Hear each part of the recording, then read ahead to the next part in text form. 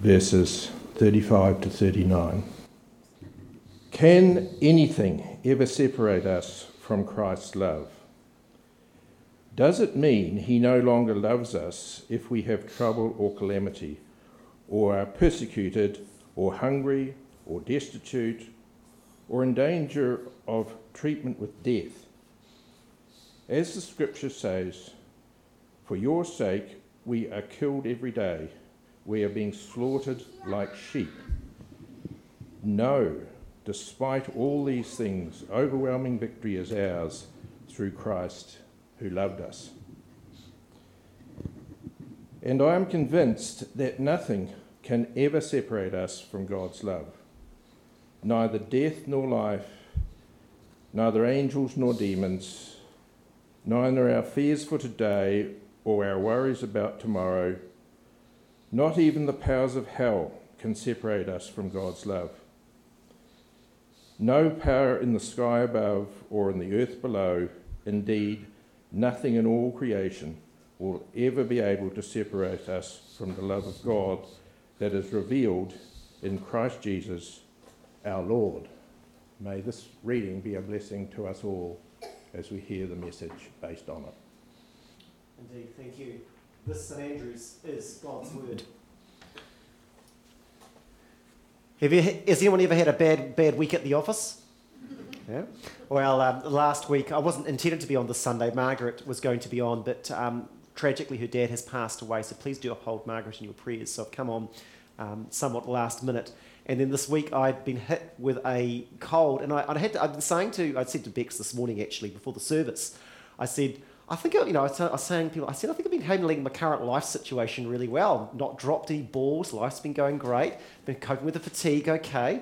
Yeah, been smashing out of the park, I've been pretty good, pretty awesome. And then, so on Friday we had a funeral for Jean Mulligan. And for the first time in 20 years, I drove to the wrong cemetery.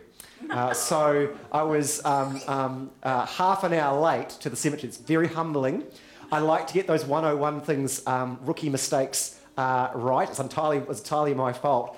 And I thought to myself, I think the cold, the fatigue has actually crept up. Or either that or the Lord decided to humble me for me saying that I hadn't dropped any balls. I don't know, but it was a rough week. So this morning, Bex has prayed for me because I am a little bit under the cold and the flu. And I'm trusting that despite the human frailties, the Lord would speak. But without any further ado, let's pray.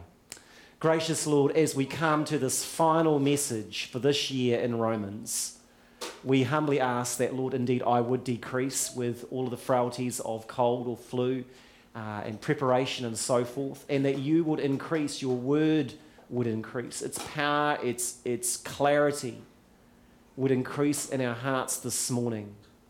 And so, Lord, we ask that your name would be honoured today in our presence, that your name would be lifted high, and that your word would pierce our hearts afresh, would have a fresh wonder, a fresh insight into your word, in Jesus' name. Amen. So, well done for those that had survived a whole year in Romans. In fact, this has been 4 years. We're doing 6 months every year, so it's a 4-year series. And we're finished halfway, so we're now over halfway through the 2 years. So if you've listened to 75 to 90% of those messages either on YouTube a little bit later or live in person, you've actually done very well. One of the concerns that I have about modern contemporary Western Christianity is that often with the busyness of life, people would come to church usually once, twice, sometimes 3 times a month. And so the sweep of Scripture, particularly if you're doing they get a little snippet here, snippet there, but not the whole context. And I think one of the real things, whether you're listening on podcast, on YouTube or live, is to discipline yourself to read a book of the Bible. And it doesn't have to be me, I'm not claiming to be the best preacher on the planet here, but it could be a podcast series on a book of the Bible, because you're getting the whole message. One of the dangers is they just pick the favourite verses, a few words there, a few words there, but without that whole sweep, it can be very, very light and superficial. So if you have tuned in for most of it, well done. I trust that the Lord would mightily bless your investment. And we will be kicking back underway in about 6 months' time next year as we head into autumn. So this morning we're going to wrapping up this series, and we're looking at this final statement that Nothing can separate you or me from God's love. And so Paul goes on, he talks firstly this, that Christians should expect suffering. For your sake, we're killed every day. We're being slaughtered like sheep. This is very important to know. It has been mentioned in chapter 8, but again, Paul is mentioning it here, that we need to know that when suffering comes, it's not necessarily a punishment from God or that we've done anything wrong. And also it counters, the statement counters the so-called prosperity gospel that Christians should experience lifelong earthly blessings. The prosperity gospel at its most radical version would basically say God wants you to be rich.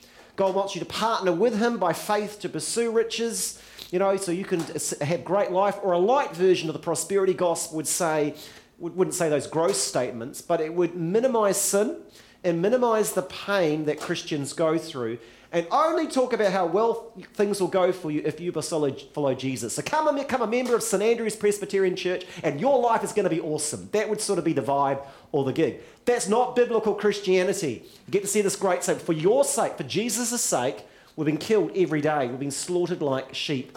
And remember from last week, 75%, this letter was written AD 57, AD 64, the great fire of Rome, and Nero ordered the execution of all Christians, the torture and horrendous deaths of all Christians in Rome. So 75% of this congregation, that's a guess from my personal guess, would have faced that reality within 7 years of reading that original letter. And so it's important to know. So if you're a biblical Christian who you read your Bible, it's not simple to have wealth. We're all by global standards quite wealthy. And I also know that Christians, if you follow the biblical principles of the Bible in your life, you may end up doing better on average. Christians live longer. Going to church means you live longer than average. That's research proven. If you are reading your Bible and following biblical principles, you're likely to be more frugal, less addicted to substances, and have a better life. It's true, but this does not mean that we will avoid suffering. All right? So, in fact, sometimes suffering is promised to us. And Jesus says, all those who wish to live a godly life will suffer persecution. That's in Timothy. And so that's the first thing. We should be able to expect suffering. And next, suffering comes multifaceted, and it can be lifelong. Look at the list here. If we have trouble or calamity, or persecuted, or hungry, destitute, in danger, threatened with death, these are the sorts of suffering that we can suffer. Troubles, difficulties come in all sorts of ways upon us. We shouldn't be surprised. I shouldn't have been surprised that I ended up in the wrong cemetery on Friday. Suffering comes. Mishaps happen. Balls drop. This is life. Calamities, persecuted, food security issues, physical safety, or even death. Now, yet this list is not exactly, I have to say, a Western Christianity list. But we're not promised that we're always going to avoid suffering, and we do not know what is around the corner. And I want to preach the Bible, not Western culture, to you. This is the list. Troubles and difficulties. And one of the many facets that comes is this. Can be angels and demons, the spiritual reality. So I was talking to my mum just yesterday, and she was saying, I was a youth worker up in the Nelson Diocese many years ago, and she was talking to the bishop. He's from Kenya. And when he was a young lad, he was out, and this whole mob of these Kenyans, fellow countrymen, compatriots, with machetes came and surrounded him.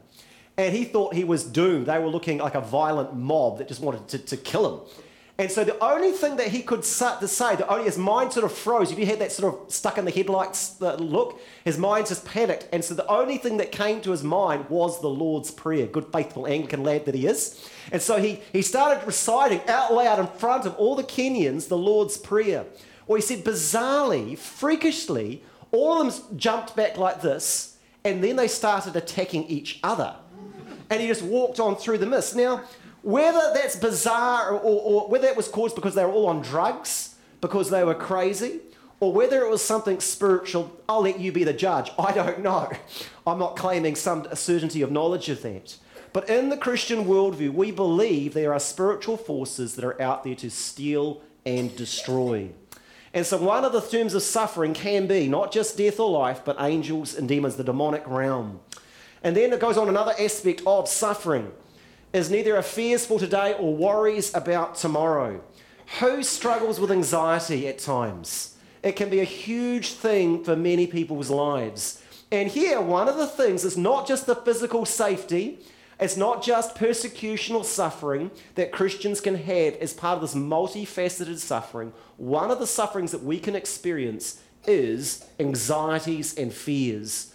And I have to say, it's quite annoying. Not only do we have to deal with the stuff that's in front of us, our mind decides to also trot along a whole menu of possible things that could go wrong in my life. You know, it's sort of like when I was rushing late, you know, because I was driving to the cemetery, I was late, and then I saw that the road was closed in front of me. I thought, I'm even going to be even later. And then my mind just handily then said, what if your tyres just burst right now? You know, the things like that. I was like, I really don't want to hear that right now. I don't need that anxiety of my tyre going down. But those fears, and who has that sort of random stuff at 3 o'clock in the morning? Things can happen, financial securities. These are the things that can take place. Anxiety is a paralysing fear of what if comes true, right? The only solution to anxiety is the assurance that everything's going to be okay. But we know in this world, there are no promises that everything is going to be okay. And so anxiety is a reality. All right? So there is the multifaceted suffering. But then comes the promise that nothing in all creation, none of those multifaceted suffering, will ever be able to separate us from the love of God that is revealed in Christ Jesus, our Lord. That's the promise, not that we won't suffer, not that we won't have a panic attack or anxiety about our finances, not that we won't necessarily have a Kenyan mob surround us with machetes or whatever it might be out there, but the promise is that none of what will take place will separate us from the love of God. I was pondering this in my office actually, and I was sort of thinking, I get a little cynical at times, and I was thinking to God, well, whoop-de-doo. That you're promising us God love. But how practical is that? If we're suffering, and I'm suffering right now, Lord, how practical is your love? What? So I walked into Bianca's office, and I just sort of, I said, Bianca, I'm going to throw a question to you. I said, how has the love of God, I read the verse, when you've been suffering in your life, what is the practical ways that God's love has been real to you? That's what I asked her. Right? How would you answer that? Just have a think of it for a second in your mind. How has God's love, when you're suffering, been practical to you? Because I was like, I'm suffering right now. How does life go when life's suffering? So I asked Bianca that, and she, quick as a flash, came up with this. She said this, that when she's been reading God's word, it's been incredibly real to her. That's been the first thing. So she said that when she's been reading the Bible, there'd be often Bible verses or things that would speak to her. She said that when she was experiencing suffering, often she experienced love from other Christians. Other Christians came in. And as I was pondering that, I thought, that's both right. I can remember times when I've been going through suffering, the Bible verses would jump out at me. And I've also experienced the love of other Christians. And then she said also circumstances. She didn't have one as exciting as the Bishop of Nelson's exciting story with the Kenyan mob. But she did say that after when her mum died, her mum loved birds. And she came and she said, Alice, this sounds a bit weird, she said, but when I came home, these whole birds came just descending down, wild ones, and a one just flew onto her daughter's hand and just sat there, just on the day afterwards. And she just felt, I felt this incredible peace of God. I mean, he said, how often does a bird just, not a pet bird, but a bird that's out there just sit on your hand? And it was the bird that Mum loved. And she thought, I saw the Lord's hand in that. Now, to a cynic, that might not mean a lot, but God's love can come out in a variety of small ways. So this week, I was walking up to drop in some food to Madison. She had the flu, who evidently gave it to me. Anyway, and so I was dropping in some food, and as I bumped into a young lady of our church who comes to the second service, and she's just been told that her landlord has said that she's got to move houses. And of course, in Geraldine, as you know, it is very difficult to get rental properties in here in Geraldine. And she just said, there's hundreds of people queuing up for this house. They're never going to give it to me. And I said, why don't I pray for you right now? So there on Peel Street, just on of Hewitson, she's going up for this interview. I said, Lord Jesus, I just pray that you'll be able to offer this house. And I prayed, and she went on her way, and I kept praying for her. Well, I got the message about an hour later. She was the one that was chosen for the house. Now, so God's love does come through. Not all the time, Not in a consistent way like always get the house clean every time you pray, that'd be great. But in different ways, we do see God's love come through. And so then also, though, not just his love, no, despite all these things, the overwhelming victory is ours through Christ who loved us. Right, so what is this overwhelming victory? Well, it actually is, what does the overwhelming victory look like in the midst of the suffering? It is actually at Romans 8, verse 28. And we know that God causes everything to work together for the good of those who love God and are called according to his purposes for them. For God knew his people in advance, and he chose them to become like his Son. So suffering comes down in our life, and then God promises that his love for us is faithful and constant if we're called according to his purposes and love him, all right? And then what he will do with that suffering is he will turn it for our good. That's the promise. And that he will grow in us Christ-likeness, and that no matter how hard that suffering comes in, we will grow to be more like him, and we will also experience the God's faithful love. So we grow more like him, and his love is faithful, and he will turn it for good. I want to finish with a story. It's from Margaret Magdalene Jasper, and she's written, she is a lady whom you've probably never heard of in your life. She was born in 1752, and to the best of knowledge, she has no Wikipedia page. There's not a lot known about her, except for her diary, which upon her death she gave to John Newton, the famous composer of Amazing Grace, well-known opponent of the slave trade. And he made on her death an edited version of her diary available for Christians to read. Her ordinary life was filled with disappointments, the kind of disappointments history tends to forget, but a story's worth telling. Margaret lived in England, and where she was acquainted with loss. Her dad died when she was 2 years old. Her only brother died later in war and was buried in foreign soil. And her mother died at Margaret's 30th year, at which point she writes in her diary she was left an orphan in this perplexing world of sin and sorrow. She had no husband or kids. Margaret really wanted to get married, but back in the 1800s, when you got to the age of 24, I think that's crazy, you were over the hill. I mean, who could believe that? I was looking at that, it's just weird. But over 24, so back in the day, she was too old to get married, so she was resigned herself to employment as a household servant in an 18th century London home. In her diary, at the time of decision, she writes, to go out in the capacity of a servant is a constant trial every day. Imagine that, serving a lord every day as a life. For Margaret Jasper, this was another trial with a long line of trials. She had a lot of health issues that were coming on and couldn't be treated. And as a teenager, she'd looked to the world for happiness, but had only found bitterness. But eventually gave her life to the Lord. She had numerous health ailments which could not be treated. No social welfare. She just had to keep working as she can. And she said for her that singleness was drinking the bitter waters of affliction. But against some odds, Margaret was approached by a man engaged to be married in January 1784 at the old age of 31. Margaret Magdalene Jasper became Margaret Magdalene Athens, wife to a Christian man named Frederick, meaning she could now leave the service of the household servant to become a wife and mother, a calling she wholeheartedly embraced. The marriage flourished and soon became a mother to a son, Andrew and Henry, after losing the next child in childbirth. She and Frederick had 2 more boys, William and George. The final son was born in Margaret's 36th year. What makes this story especially moving is the way she died. During those years, she had what was called consumption. Does anyone know what consumption is today? Tuberculosis. And so it was completely untreatable, and she'd probably had it for a number of years, and she was coughing herself to death. And as she was knowing that her health was failing, she writes, and this is the last diary entries of her going through suffering and reflecting on a very common life, but I want to read it to you. March 18th, 1789. It is a general apprehension of my friends that I'm going, if not already gone, into steep decline. The physician's intimates the same, and a cough, a pain in my side, and a low fever and night sweats admonish me that they judge rightly of my case. So that my sweet baby, she'd just given birth to a child, is ordered to be taken from my breast and given to another woman. This is such a painful stroke for a tender mother to bear, but I trust the Lord will support me under it and influence the heart of the nurse to treat my child with tenderness. But here lies my weakness, of which the enemy is taking advantage. The thoughts of parting my husband and leaving all my dear children without being able to cultivate their tender minds in the paths of the Christian faith. But is not my God able to take care of them without me? Yes, he is. I myself am a monument to his goodness. Why should I disturb him? Oh, he's been good to me in all his character and offices and providences. Courage, my soul. Courage, my soul.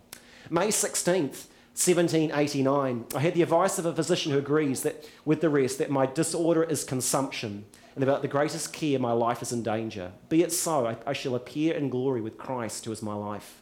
I only wish my affections were more weaned from my husband and children. When I see the one who's dear to me tenderly sympathizing me, weeping over me, afraid to express his apprehension that our union must soon be dissolved, this is too much for me to bear. Nothing but God's grace can enable me to stand on this ground at the moment.